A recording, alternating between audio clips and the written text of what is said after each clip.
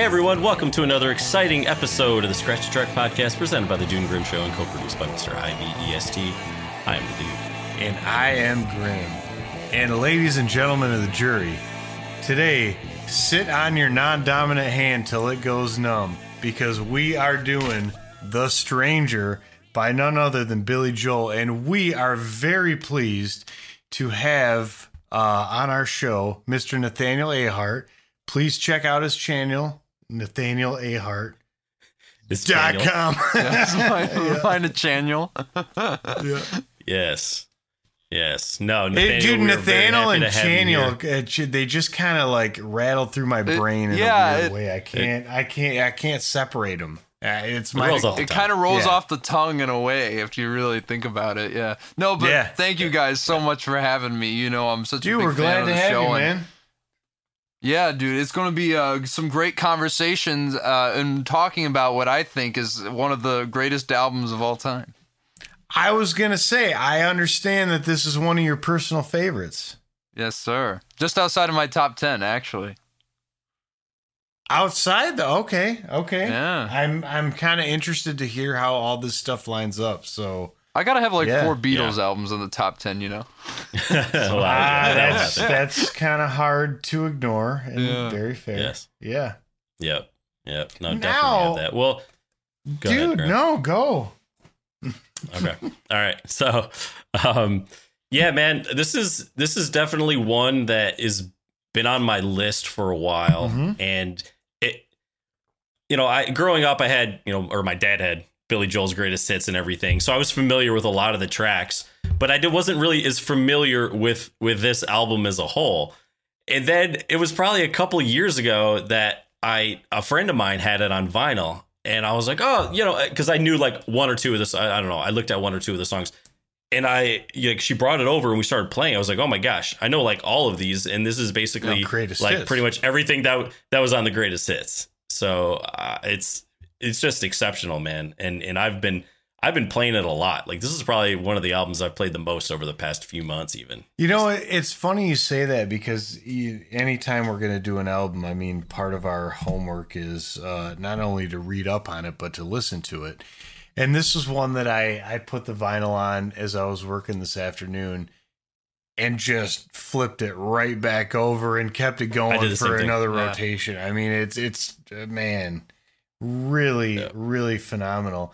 And now, Nathaniel, you brought up the whole Beatles tie-in, but do you know kind of the Beatles tie-in revolving around the production of this album? Yeah, I believe I was reading that originally Billy Joel enlisted George Martin to produce the album, and then eventually he landed on Phil Ramone after he saw it on Paul Simon's albums. It was like, this might be good. I thought that was really interesting too, and one of the bits about it that I found the most interesting is that he had sort of been working with a group of musicians that kind of became his core band in the studio, and then I believe subsequently live. But George Martin insisted on just bringing in some hired guns, and I think it was Billy Joel was like, no, I appreciate it, but no thanks. And I really respect that. Yeah. I think it was the right decision. Hard to say no to George Martin, right? Yeah, that is true. But obviously it paid off in dividends, so. Yeah, for sure. And the whole thing is, I just, you can replace a lot of things in a studio environment, but what you cannot replace is just the chemistry that people have. Yeah. And if they develop that chemistry, I think it's almost sort of irresponsible of a producer to say, no, I think you should play the whole album with these people that not only did you not write the songs with, but you've also never met or played with them. Right. You know what I mean? It just doesn't add up. Yeah, it's good to have that sort of rapport. And just from reading about this album, it sounded like other members in the band were they were vocal about things. Hey, we should change this, or let's go a different direction. I want to do this style. Whereas if you're bringing in studio musicians, they're kind of just going to do what they're told to do. right? Yeah, they may not give as much input in. And I think it was just, I mean, obviously these songs turned out pretty great. So yeah, one could say I couldn't imagine them being better, right? Yeah, I do like. No, not at all. No, you go ahead. You go ahead. I was just gonna say I like how they kind of go through all this stuff and they talk about like, oh, and then 10 million units sold, and then it said Rolling Stone later named it one of the 500 greatest albums of all time, and I'm like, yeah, no shit, you could have said it was in the top 20. I mean, let's not get ourselves here. Yeah, yeah, but it's not in the top 20. Believe it or not, it's not even in the top 200 on this new list, and I'm like, that's absolutely ludicrous. This should be at least in the top 50, if not higher. Well, dude, you got to make room for at least 2 Kanye albums. So I mean, like, I mean, that is true. Yeah, Grim's a huge Kanye fan. I'm saying that very sarcastically, but I know a lot of people like. But it. I mean it. Yeah. But Kanye, we'll save him for another discussion. Yeah. All right. So Nathaniel, what was your kind of introduction to this album and to Billy Joel, and when did it, I guess, really strike a chord with you and you're like, you realized it was as good as it was? Well, that's interesting you asked that question, because actually in middle school, like, I used to play a bunch of shitty pop songs on my phone. I was like 12. What did I know? But one thing I did always come around on was I had My Life and Only the Good Die Young, and I think Piano Man as well, saved on my iPod at the time, and I would be like, oh yeah, I love Billy Joel, like off of 3 songs or whatever other songs I knew, like The Longest Time or whatever. Yeah. So it was one of those things. Once I really started to take a deep dive into artist discographies and stuff, where I was like, everyone I know, like all my best friends, they love Billy Joel. They're huge Billy Joel fans. So I was like, I finally got to get around to him. So I started with the Cold Spring Harbor, which was okay, and then I just went all the way through. And usually, I know when a big album is coming up, I kind of like hype it up. I'm like, oh yeah, I'm gonna listen to this album, and I knew most of the songs off it anyway. And believe it or not, I didn't know Scenes from an Italian Restaurant in its entirety, but I just sat down and listened to this thing, and like the second time I listened, I'm like, yeah, this is like one of the greatest albums ever made, and it's just from top to bottom. I think I knew then that Billy Joel is like, because if we're talking about solo artists, right? For me, as we speak right now, it's Stevie Wonder, Bob Dylan, Billy Joel. Now Prince could move above that, but as of now, Billy Joel is definitely number 3. And I just think he's, I don't know if he's underrated because everyone knows who he is, but I feel like he isn't put on the same regard as some of those songwriters like Springsteen or even Elton, who I actually like Billy Joel more than Elton John, which wasn't to say that Elton and Bernie did. Yeah, well, obviously their music's a bit more refined, but think about it. Like Billy Joel did this essentially all himself, and he's created so many great albums. Yeah. Yeah, and I'd say even more than Elton John. So, it's one of those things where he's so well known. I still feel like he's slightly underrated, but he's definitely one of the best. On that one, but I respect that opinion. On what? On what though? Dude, Elton John's run through the 70s. I'm not saying it isn't great, but I don't know. I think Billy Joel's is better though. Just from front to back albums, yeah. That's fair. Yeah.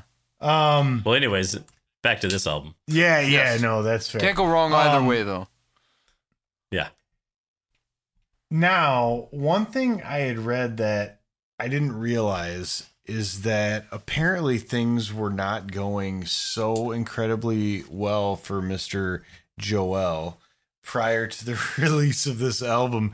And like, I guess he was about to get dropped from his label because he just hadn't put out a lot of great stuff. And then, you get that one more shot, and like Springsteen with More to Run. Yeah. Oh, really? I didn't realize that. Huh. Yeah. Yeah, it's funny, man. That's happened to a ton of bands. That's like what happened to the Flaming Lips, like before they put out Soft Bulletin. Like so many bands, it's like they get that kind of like, oh, well, you know, we had a big hit, or we had that one hit, right? And, you know, he had Piano Man, and he had like a little run and everything. But then it's like, man, you put out a couple of duds, and it's kind of like, well, we don't really need you. Yeah, you know? yeah, that's fair. You know, and then, but I mean, he crushed it with this. Oh, I mean, you know, killed the assignment. I mean, we'll get once we, you know, once we get into some of the tracks and everything, you know, I mean, dude, this ended up winning Grammys and like everything. So it's, you know, to a bunch of singles and stuff. And, you know, if MTV had been around, I'm sure there would have been many music videos. But and I would have been interested to see what they would do with such a thing.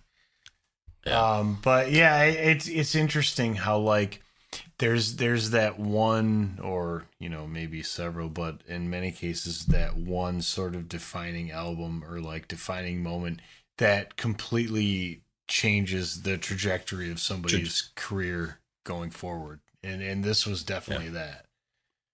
Yeah. Yeah. And it's crazy to think because you were saying something about duds. I mean, yeah, I will say I think his third album or something is not the greatest, but like Piano Man, fantastic album besides the song. Sure. And also Turnstiles, the one right before this, is also a really great record. I mean, it has, you know, New York State of Mind on it, for crying out loud. Oh, you know? that is a good song. It's good. It's a great album just from New York State of Mind is on it. Oh, not the it's Nas interesting. one. Here's the thing, though. That came much later. Yeah. From what they said, though, the problem with it is that album was not commercially successful. And when you're a record label, that's the bottom line, you know. Sure. Well, and I do hate being, to say this, you know, but looking at the track list of that album, I mean, New York State of Mind is the only hit. Now, that's not to diss on any of the other songs. They are probably phenomenal, but that is the only hit. Sure. I know Say Goodbye to Hollywood is big. I'm not as huge on that one. It's good, but like, yeah, I think New York State of Mind far and away is the best song on that album. But, you know, it's interesting, too, not to get too off topic, but he still plays some of the deep cuts at concert. Last year I saw him and he was playing like Summer Highland Falls, and I was like freaking out. I was like, sweet. oh yeah, this song. Yeah, man. That song's beautiful. It's pretty great. Yeah. I've actually heard he puts on a very good live show to this day. Yeah. It's very good. Even though it's a bit conservative in how he presents the songs, but still it's like he still sounds great, his band's great, and you know, it's Billy Joel, so I mean, how can you complain about it, right? Is he still playing with like for lack of a better term, like the rhythm section that he developed on this album? No, because I think Liberty DeVito left because I think he kind of sacked him right around the period of Glass Houses, and then the bassist, I think he killed himself or something later in the 90s. So it's a bit of a tragic story, but yeah, him and Liberty DeVito weren't on really that good of terms. I think they kind of come around on each other recently and have been kind of becoming friends again. But no, I don't think it's the same touring crew that he had for the recording sessions. Oh, interesting. Yeah. You know, one thing, unlike Elton John, you know. Oh, dude, his core band Nigel of Olsson. like Dee Murray, Nigel Olsson, and I feel dumb right now, but there's a couple more. But those guys have been him with I'm like blanking too, 30 years. Yeah. One thing I found interesting is that with like the band he kind of developed and he recorded this album and a lot of subsequent stuff, it sounds like they never found a consistent guitarist. Yeah. That's a good And point. it seems like it'd be easy to find because when you listen to these songs, like not thinking that it's one specific person, I would say there's a lot of really good independent guitar work on these tracks. You know what I mean? Like they fit the songs. Yeah. It's got great tone. Like it's everything that you would look for in a guitarist. But it's just interesting to me that like none of them stuck. Yeah. It's like they just couldn't settle on one of them. I mean, it'd be curious. I'd be curious. Like, okay, who did they use when they played live? and why didn't they just use that person? Well, yeah, you know? I don't know. And maybe after this was done and they toured with it, they may well have, but yeah. Know. Well, the one thing that's kind of cool is, you know, if you look at the back of the album, they talked about, you know, this is them at the Supreme Macaroni Company restaurant, which they said like this album was recorded in 3 weeks. And they said like kind of, yeah. So during the recording of this, they would have what they called crazy lunches and dinners. And it's funny, man, because, dude, I just feel like this album feels like so New York to me. Well, dude, and you look at the back and like, these guys look like made men in the back, like you know, like they're getting a cut. They're getting a cut of his money or what. I mean, I don't know the whole thing. You're right, dude. It looks very Little Italy. Well, dude. The dude in the Yankees thing is Phil Ramone. Yeah, the producer. So yeah, he's probably getting a cut. Yeah. Well, yeah, but I mean, most the other guys in the picture are the guys in his band.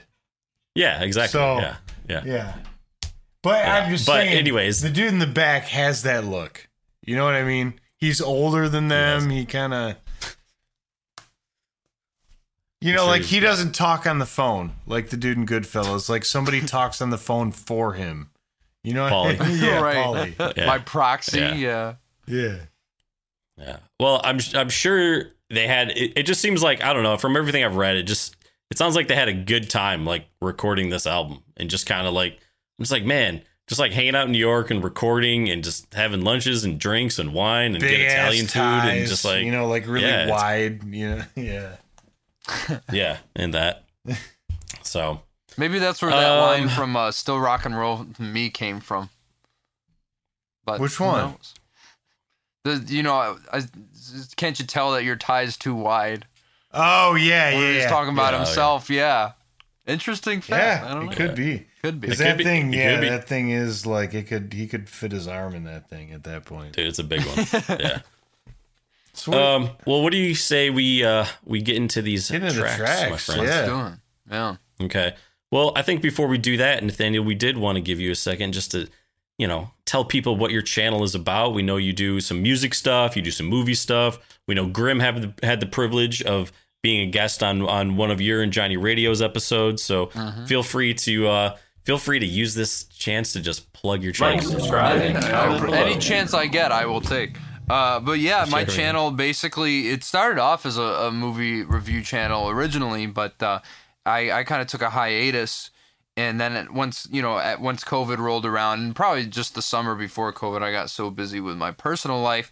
But after the theaters opened back up, I really wanted to commit more time to it, and also I was really, really into music by then, so I thought I should do something along those lines as well. And I started doing countdowns and movie reviews and also album reviews now. So I'm just trying to run the gamut with everything. I have top 10s, I have video essays sometimes. So really anything related to music and film will be on there. But also I do, maybe some gaming stuff. Maybe I'm going to do a review of the new Pokemon game. That's to be determined. But, it's just an idea I've been thinking about. I just don't know if I can record all the footage. But regardless, yeah, if you want to check that out, my channel's Nathaniel Ahart, carries my namesake, and we got a lot of great stuff going on. We're doing the top 90 albums of the 90s. We might be seeing one of these guys in one of the final episodes, so if you're interested, stay tuned for that. It's going to be a hell of a time. I forgot to submit.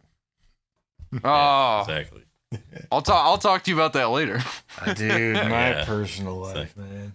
All right, so let me ask you this. You recently really got into music, right? Yeah. Yeah. Like a couple years ago. So yeah. A couple years ago. What is your favorite band that's active currently? That is a good well, just a quick sidetrack. Tough to say. Well, it's tough to say because it's like my favorite band that's active today, only half of them are alive from the original lineup. Well, then that doesn't count. Oh, okay. Yeah, like Pink Floyd doesn't count when, like, they're not. Yeah. Just think about it. You can chime in at any moment. No. Come on. Because Mike Love. Yeah, I get it. I would probably have to say then I could go on a whole rant about him, but I'll save that for another time. I would have to say then Radiohead, probably. Okay. All right. Well, Obvious okay, answer, yeah. but we'll count that. Yeah. yeah. We'll count that. Good answer. Okay. Okay. Yeah. Cool, Well, cool. what do you say? We move into the tracks? Moving to Let's the do it. tracks. All right. Track number 1, side 1, because it's, came out on vinyl. So Yeah, you know it. Moving 1977. Anthony's song. Peren's Anthony's song. Who's Anthony? Who's Anthony? I knew We can it. call I it knew Brian's song. Brian's song. Yeah, that's funny. Yeah. Yeah. Dude, first of all, I love the way, this album starts off. Like it just hits you right in the face. It's the type of album, man, that if you accidentally like have the volume turned up like too loud, yeah, it'll bust you right and in the like face. you turn it on, Yeah. it's so jarring. But man, dude, it's just a great way. It just hits right off the bat, man. And I really like the way he sings this song. He sings it with a little attitude. Billy, he sings a bunch of different ways. You can sing soft and pleasant, but this, he's that tack-ack-ack-acking, right? I like the way he's singing. Dude. Yeah. You ought to know by now. Yeah. You ought to know by now. Yeah. Now, I have to ask you, like, okay, because, and I'm not moving on to the second song yet, but when The Stranger comes in, I feel like The Stranger, the song, also hits pretty nice and hard, right? It does. Yeah. Well, Would you have considered starting it with The Stranger, because then you have the intro and the outro as that little piano? Oh, tell me why, Nathaniel. Tell me why. Just because it's like, how do you get a more iconic opening than Moving Out? I mean, that's just literally one of his most iconic songs. I think to bring you into the album like that is just such an incredible introduction. I'm not. I get what you disagreeing mean, with your though. point, I totally But I'm get just saying the bookend theory, right? The bookend theory of this. But I see your point, because and the other thing you have working for you is, well, that's the way that we've always known it. So why would you challenge it to be any different? Because it's obviously worked, which I also respect. But it's a thought. It's a thought. The bookend theory. Let me say this. If you were going to do that, if you're going to bookend it like that, I don't think you can bring it back at the end of The Stranger. I agree. Absolutely. Dude, 100%. The end of the song. At the end of the song, The Stranger. It just has to go right into Anthony's song. Begin the album and end the album with it. Yes. But they didn't do that. They didn't do I know. that. So I know. It's just it's an interesting thought, and I certainly don't listen to it and think to myself, gosh, I wish they would have done this differently. But No. I may have had the thought. Well, I think before doing Moving Out, and I'm sure you read about this, but it was said that he like unknowingly wrote the song lyrics to the tune of "Laughter in the Rain" by Neil Sedaka, and then Liberty DeVito pointed it out, but here's the thing though, Billy Joel, he was like, the words are too good. So he didn't want to waste the words, so he just like came up with a new melody and everything to fit the lyrics. Like, I feel like that'd be so hard to do personally, right? Because how do you unmarry that? I agree with you, especially in your head as a songwriter. But I will say, I would love to hear what that was. That would be very interesting. I agree with that. Yeah. Yeah. But also, the story about like like the way that Liberty DeVito is playing the drum break, right? On this song? So originally, because originally he was like playing it straight, and Phil Ramone was like, no, like you can't do that, and he's like, play it on like the break beat, and then he switched up the rhythm because he was insistent that this is the way the song goes, and then when you switched it, he laid down that drum groove that everybody knows to this day. He's like, yeah, that was probably the best decision. Oh wow, that's interesting. Yeah. Now that instantaneous did not stick with me if I read it. That's really cool. Interesting. Yeah. I think he said it himself in an interview. He was talking about playing that drum break. There's another song that has sort of a very interesting change of rhythm that we'll get to too, and it was also I don't remember. I think Liberty DeVito had something to do with it, but again, the producer had a big hand in it too, and it made the song what it was. So when we get there, I'll bring it up. But all right. Track number 2, which we kind of covered a little bit, but My Hand Is Numb. Yeah. Yes. And man, it was cool reading about like sort of the whistling. And did you guys read about that too? No. And how Billy Joel. So here's the thing. Billy Joel basically said to Phil Ramone, like he kind of whistled, you know, the opening thing or whatever, where he's actually whistling. And he was like, yeah, I want some kind of I want an instrument to do this. And Phil Ramone was like, no, man, like, no, just whistle it. Just whistle it. Cause like this, so no, that's perfect. And he was like, oh, okay. And so he did. And I mean, I couldn't imagine so good, yeah. not having that in there. Cause it gives it such like a human authenticity. Yeah. A human element to it for sure, man. Which is interesting considering it's a song. No, go ahead. Oh, I was going to say not that the playing doesn't, but that's all. Right. Yeah. No, I think it's interesting, you know, saying about the human element, because considering it's a song about kind of like the facade we put on to the world, bringing in something so kind of like genuine, and you know what I mean? Yeah. But I mean, what a brilliant song. Really such a great deep Billy Joel, especially but we all fall in love and we disregard the danger. You know, it like immediately gets stuck in your head. So catchy. And I mean, just brilliant lyricism like throughout the entire song, but throughout the whole album, obviously, too. Yeah. Well, and it kind of goes even into the cover art, because he's sitting there on a bed just looking at a mask on a pillow next to him. Which is, right. It's like Eyes Wide Shut. There are some we never tell. Yeah. Well, I don't know about that, but I didn't know if there was like a crazy secret sex cult involved in the photography, but you know, could be you didn't see the NXIVM reference on the back? Yeah, right. It's funny, Nathaniel, that you use those words though, because those are the lyrics that I had written down. And in another set too are and then I came home to a woman I could not recognize. Yeah, that's a good one. When I pressed her for a reason, she refused to answer. And it was then I felt the stranger. Like, see, dude, and that's what I'm saying. I think it's some dark stuff. I think when he says, and then I met the stranger, that is the specific line that they reference when you look up the stranger on Urban Dictionary. I'm pretty sure, like, that's the line. Really? Wow. That shows you how good Billy Joel is. I mean, I don't know what to tell you. Yeah. It's like he predicted it.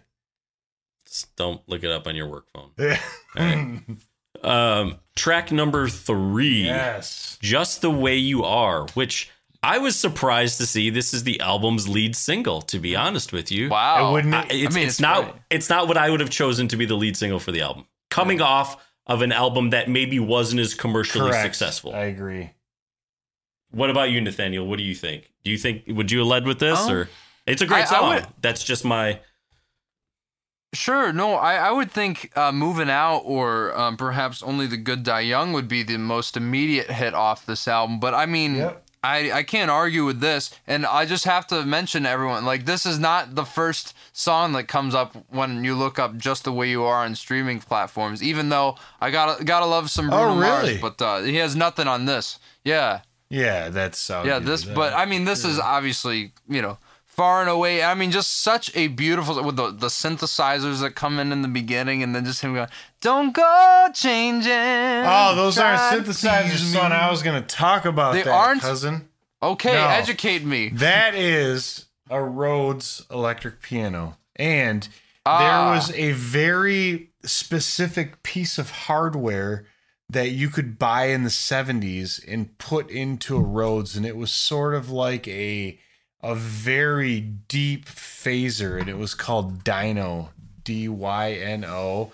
And dude, that is, I would say, probably the most characteristic sound of a Rhodes with the Dyno module in it that there's ever been.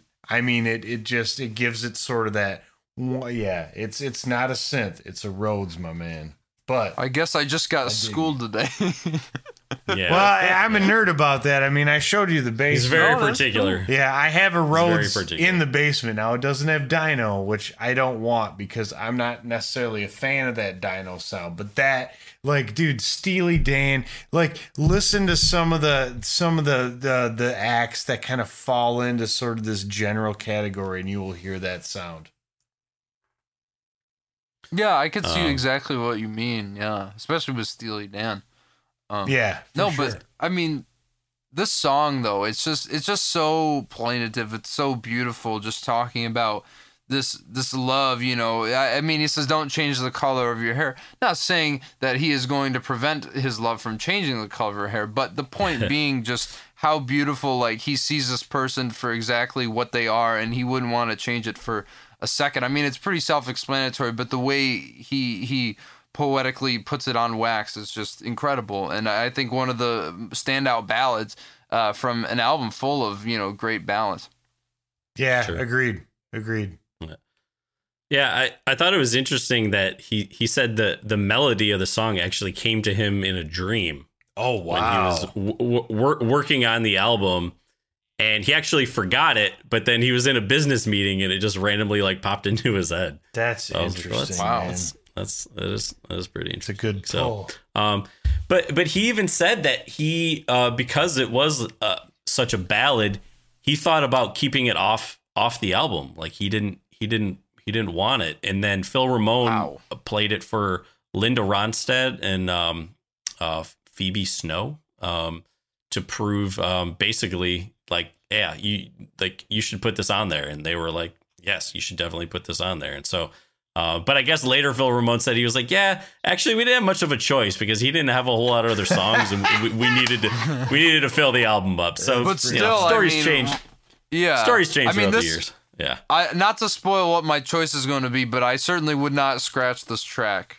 No, me neither. Me neither. Always been one of my favorites. I agree.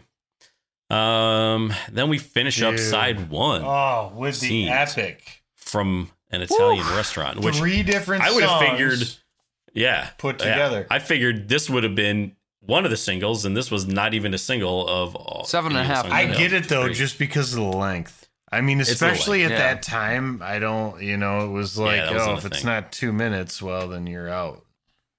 Yeah. But you're right. 3 songs, man. Just putting them into one. It's like his Paranoid Android. Yeah, right? well, yeah, they compared it to Bohemian Rhapsody and something else. Said that side 2 of Abbey Road is basically what inspired him. How just everything meshes together. So now it's funny because I remember being a kid and hearing this song, and people from New York have this bit with their accent where they add R's where there are not R's. Have you ever spoke to an architect from New York and heard them reference a drawing?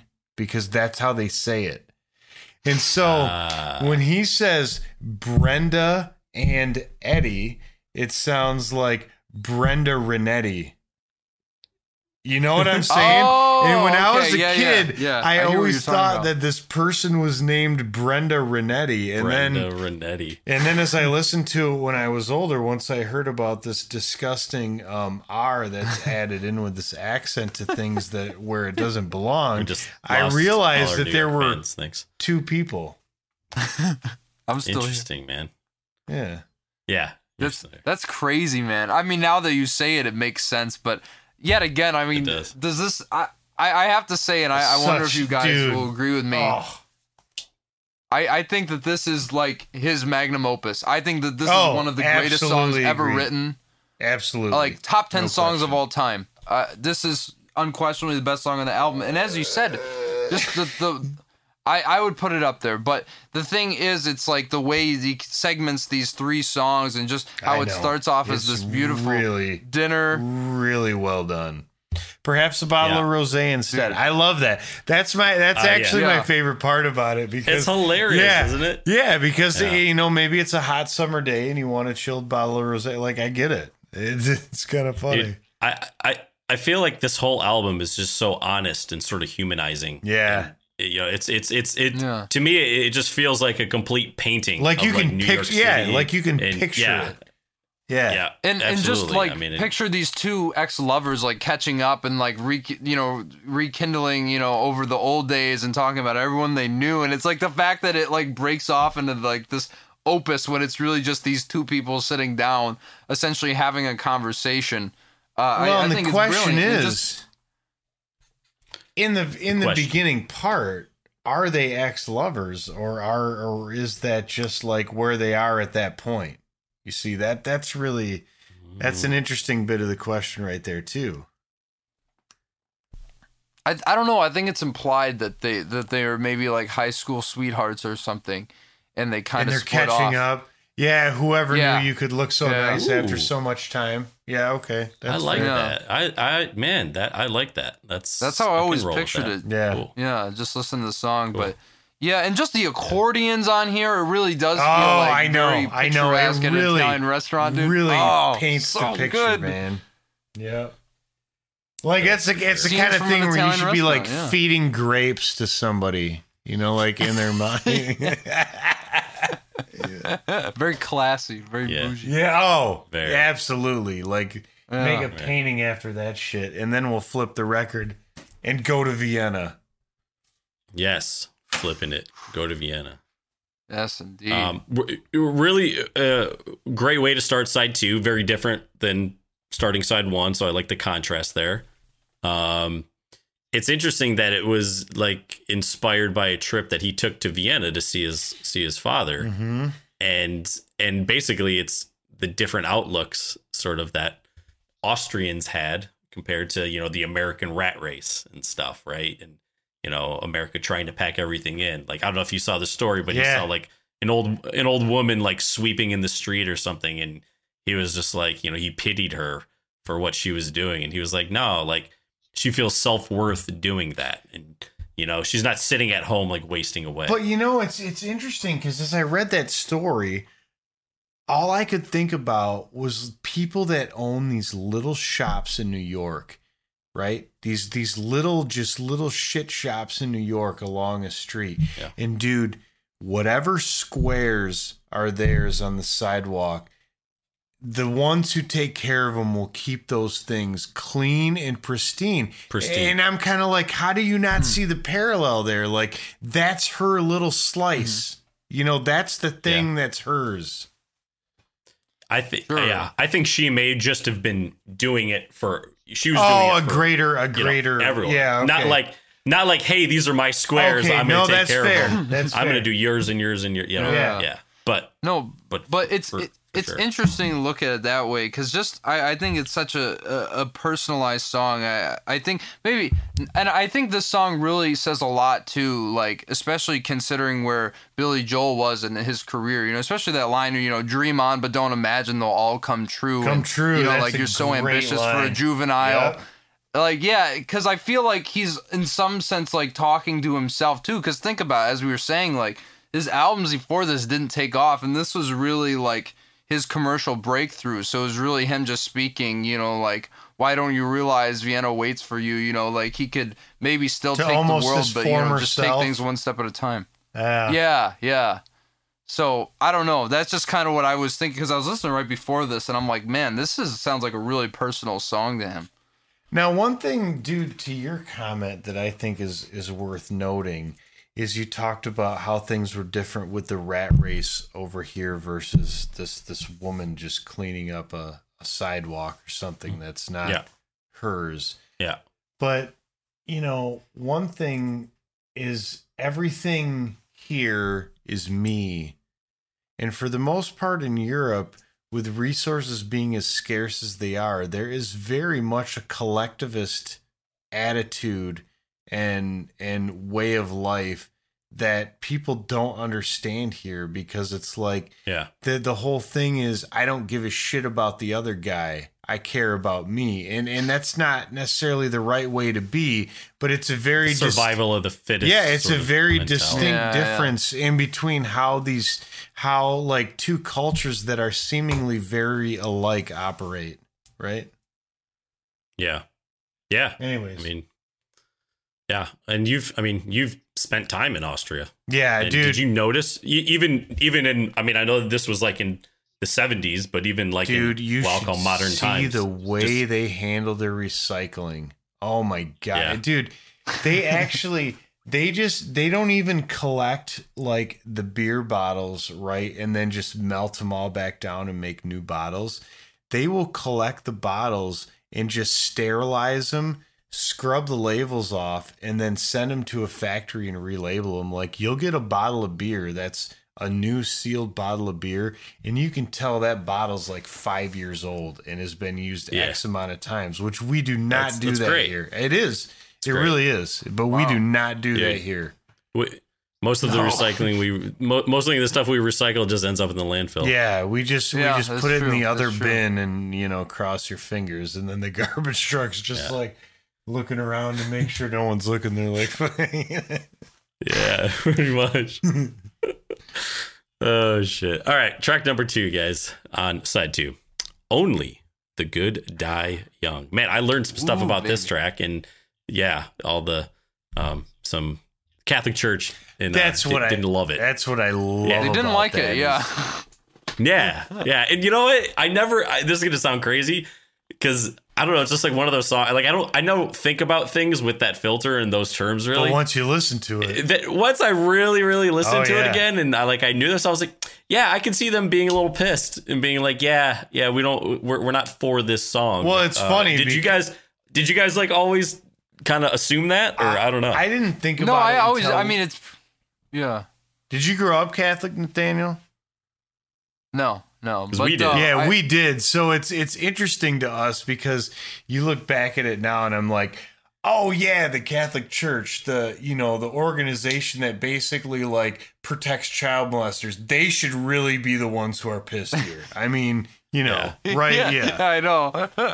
Give me a break. Justifiably angry, yeah. Yeah. No, I think it's so, because obviously in the lyrics, he's so blatant about it. Catholic girls start much too late, or sooner or later it'll come around to fate. I might as well. Yeah, I be like the that one. Only the good die. Yeah. So, and maybe he has a point about only the good dying young, because I mean, Chuck Berry lived to be 90 years old, and Jerry Lee Lewis was like 87. So. Real what does that tell pieces you? of shit personally there. Yeah, for sure. Yeah, I do. I like that. Dude, your mom said all that I could give you was a reputation. That is a fantastic line. Dude, the sinners are much more fun. Yeah. Like, dude, yeah. Only the good die young. Dude, it's so good. It's just good, man. It's a good one. The horns too. Yeah, he does. Now, is this the Graham. one? Yeah, I believe this is the one that he originally wrote to be a lot slower, and I guess he used to sing it in more of like a reggae-ish style, and he would sing it with a Jamaican accent, and one of the guys in the band called him on it, and Liberty. we're like, why do you sing this? He's like, the closest you've ever been is like Jamaica Queens or whatever, and so then that was when it was like the idea was brought in to speed it up, and it wasn't like his initial idea, but man, it made the song, right? Yeah, totally. And as I was saying, like the horns that come in on the I mean, I can't imagine the song without it, or that instrumental, that sax breakdown in the middle. Yeah, I mean, it's so iconic, and I think justifiably one of the biggest hits on this album, because it's just, I mean, that's the thing about this album. Hooks. I mean, there's so many of them. Yeah. Just endless. Yeah. They're definitely Dude, it's like a fishing tournament. Jesus. Yeah. Dude, now she's always a woman to me. Dude. I actually think if you're gonna rank the two ballads, bless you, even though it's not, I don't know what you say when people cough. I'm going with bless you on this one. Yeah. If you're gonna look at the two kind of ballads on the album, Just the Way You Are and She's Always a Woman to Me, it's really tough. But to me, She's Always a Woman to me is like even better in terms of what the lyrics say and how they say it, because I think anyone would find the most poignant one to be like, she'll never give in. She just changes her mind. Like that's she just changes her mind. Fucking great. Yeah. There's so many lines in this song that you're like who, as I guess I would say as a man, you know, like I'm like, oh my gosh, I can relate to feeling that before, right? Like if you've had any sort of like heartache or anything, you're just like, oh my God, like it's some just phenomenal, just I don't know, I almost call it poetry. Yeah, just, it really is. All the lines just speak. And the piano playing is really well done and beautiful. I mean, it's excellent. Oh, as always with Billy Joel, you know, and that's the thing, like just the way he creates these juxtapositions, like she hides like a child, but she's always a woman to me, you know, kind of contrasting that immaturity and that kind of, you know, development. But also, like, I love the line, you know, the most she'll do is throw shadows at you, but she's always a woman. That's what like, I had written. Oh my goodness. Yeah. That's a good so one. good. That's kind of, dude, that's like kicking scary, you in the man. dark. I'm and like, ooh. Yeah. I agree. We'll just tear your heart out, hold in front of you so you can see how black it is. Yeah. I mean, that's what she's casually kind and then she's suddenly cruel. You know. So the interesting thing though, when I was looking kind of about this song, like it said that it's actually a commentary on women in business being persecuted and insulted. Yeah. Which is interesting because it's that sort of aspect sort of takes the romance out of it. Yeah, I guess a little bit, but I always took it as that. I always took it as that too, but I do see your point, dude. But I also see the point of how he wrote it, because it's like this is still the days where like people just like grab waitresses' ass and call them toots. Like, you know, there just wasn't a lot of respect there. And I think this song, I know, but this is coming from a different position and written sort of with respect and like a little bit of awe or reverence, as opposed to just like piece of meat. Like, you know, you take this against like any probably Ted Nugent song that's ever been written, and it's just completely different mindset of how you're approaching this, you know? Yeah. Yeah, I agree, man. I agree.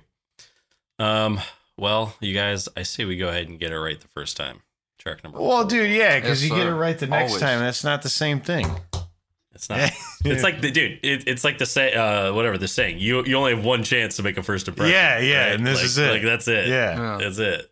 So, this but yeah, one I mean, sort of has some similar feels to me, and I don't mean feels like getting the feels, but feels in the way that some of the instrumentation is done and sort of the setup of the song, as the faster part of Scenes from an Italian Restaurant. Okay. You know what I mean? Yeah, just with the horns and just sort of some of the groove. Like, dude, not so much the content or anything, but just the groove.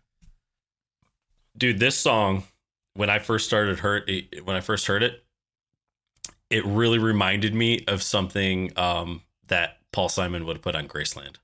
Oh, wow. Interesting. Yeah. But just with more African-inspired guitars. Yeah, but the like the flute that's in there. Oh yeah, okay. So good. And there's this, I don't know what like sort of the driving sound is like in the beginning. Like I don't think it's just like the bass, but there's this sound that really just it reminds me of something like that would have been on Graceland. I just like right when I heard that. It was interesting, man. Yeah, no, in this song too, like I obviously the flute is amazing. I think adds another element. But I mean, it's just as a guy, it's something anybody can relate to, you know. And I obviously, you know, get it right the first time, which fortunately I did.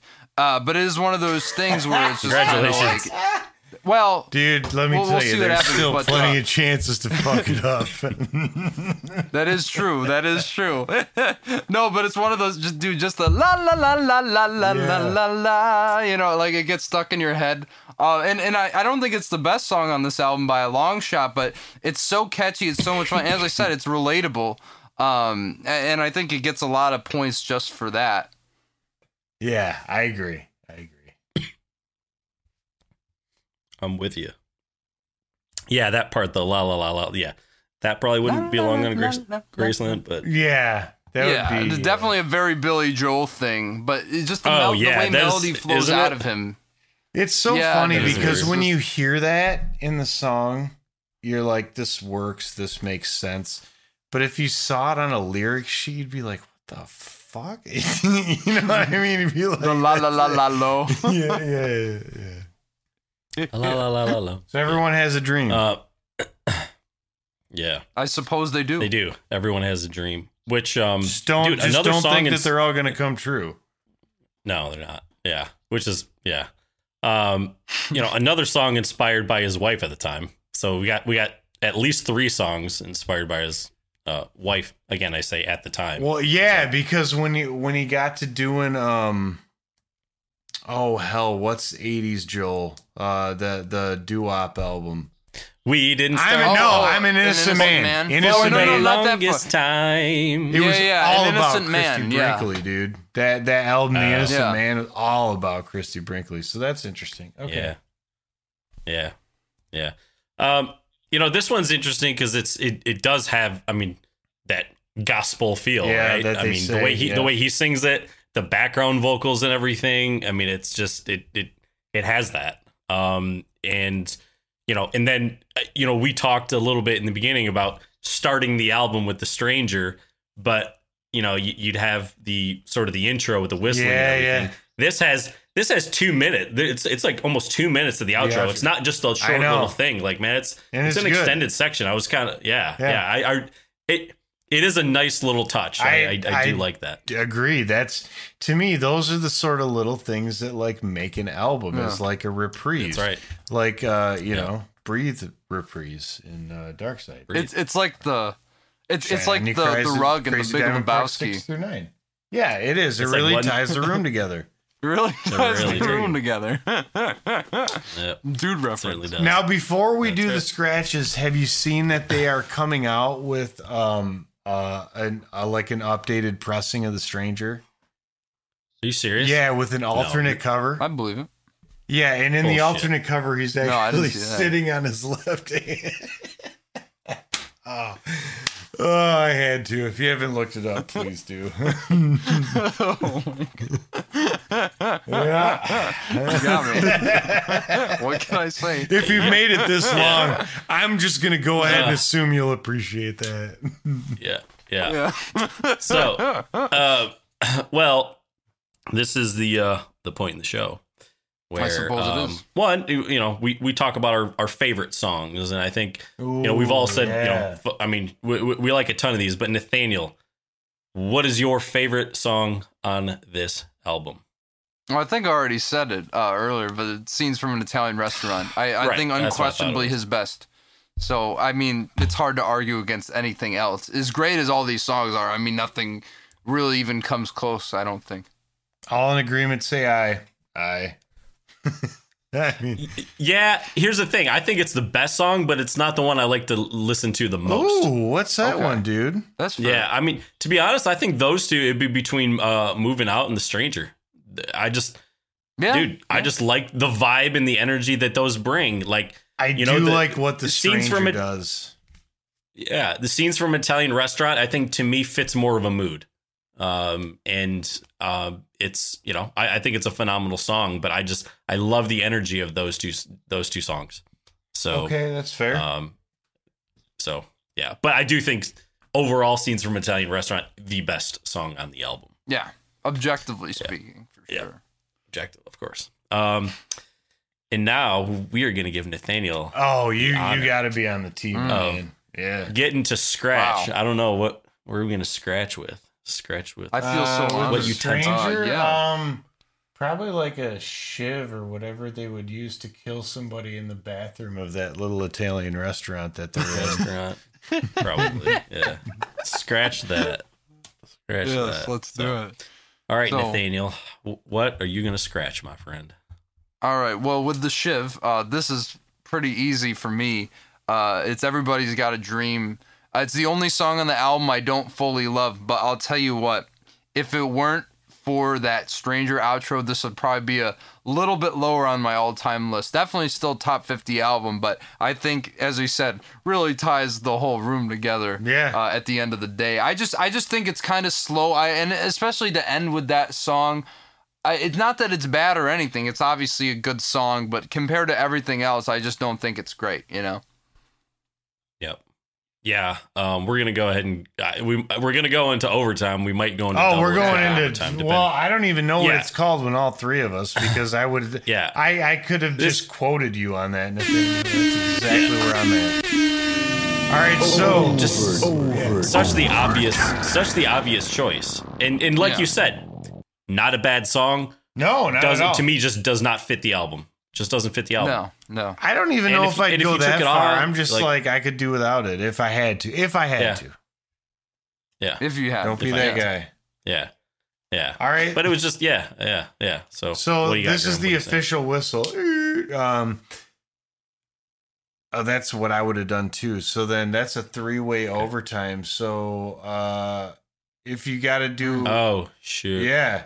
We got to pick one. Oh, you got to pick one more. We go into 02. Oh, man. All right. I should have thought about that. I hate to do this, but I probably will scratch a Get It Right the first time. God. As much as I praised it. Damn it. I knew this was going to happen. Well, this is really going to go on to Unsolved Mysteries with Robert Stack, because I would do the same thing. So I would, to be honest, for me it would be between that or Vienna. Vienna. What? What the Crazy. I feel that in my stomach, like you just kicked me in the nuts. Yeah, me too, man. Wow, really? Vienna? Woo. Yeah. Wow. I mean, That's I like wild. it. No, I think it's great. But No, dude, look, you know we got what?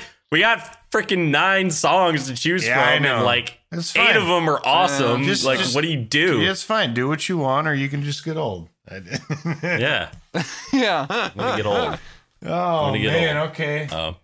Well, I'm going with Nathaniel on that one. It's to me, let's right. get it right the first time.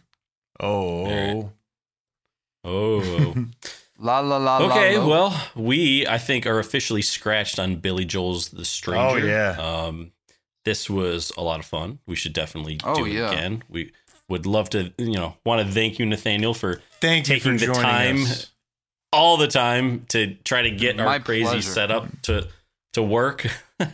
All this It's not easy. We struggle with it a lot of times too. So Yeah, even when it's just Hey, as long as the audio comes out, yeah, I mean, we'll see. This, Yeah. we'll Whatever see. you send me, I can make. You could send me a cassette tape at this point, and we could figure it out. Although I'd prefer Okay, we can convert it from analog to a 1/4-inch 2-track reel to reel, because I have that machine. But either way, It will do. So- It will do. Yeah. All right, everybody. Well, go ahead, check out Nathaniel's YouTube channel, and definitely give us a like and subscribe, and subscribe to his Comment channel, below, and yeah. check out their 90s series, top 90 of the 90s coming out, and yours truly might even be on one of the episodes coming up. Who's I to can't say? wait. I don't know. Yes, sir.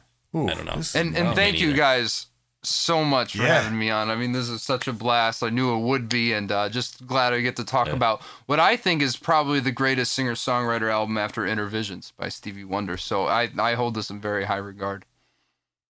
That's That's pretty- a very pretty right respectable opinion. I mean, it definitely leaves you. out Goodbye Yellow Brick Road, but It's up there. I'm just up there. kidding. I'm just kidding. It's right Such a there, dick. man. It was just number 3. Okay. Yeah. All right, we gotta go. All right, everyone, we gotta go. It's time to go. Dude and Grim Show. Scratch a Track is produced by the Dude and Grim. Additional music provided by More. That's ... MORE, and the Tims, TIMNZ.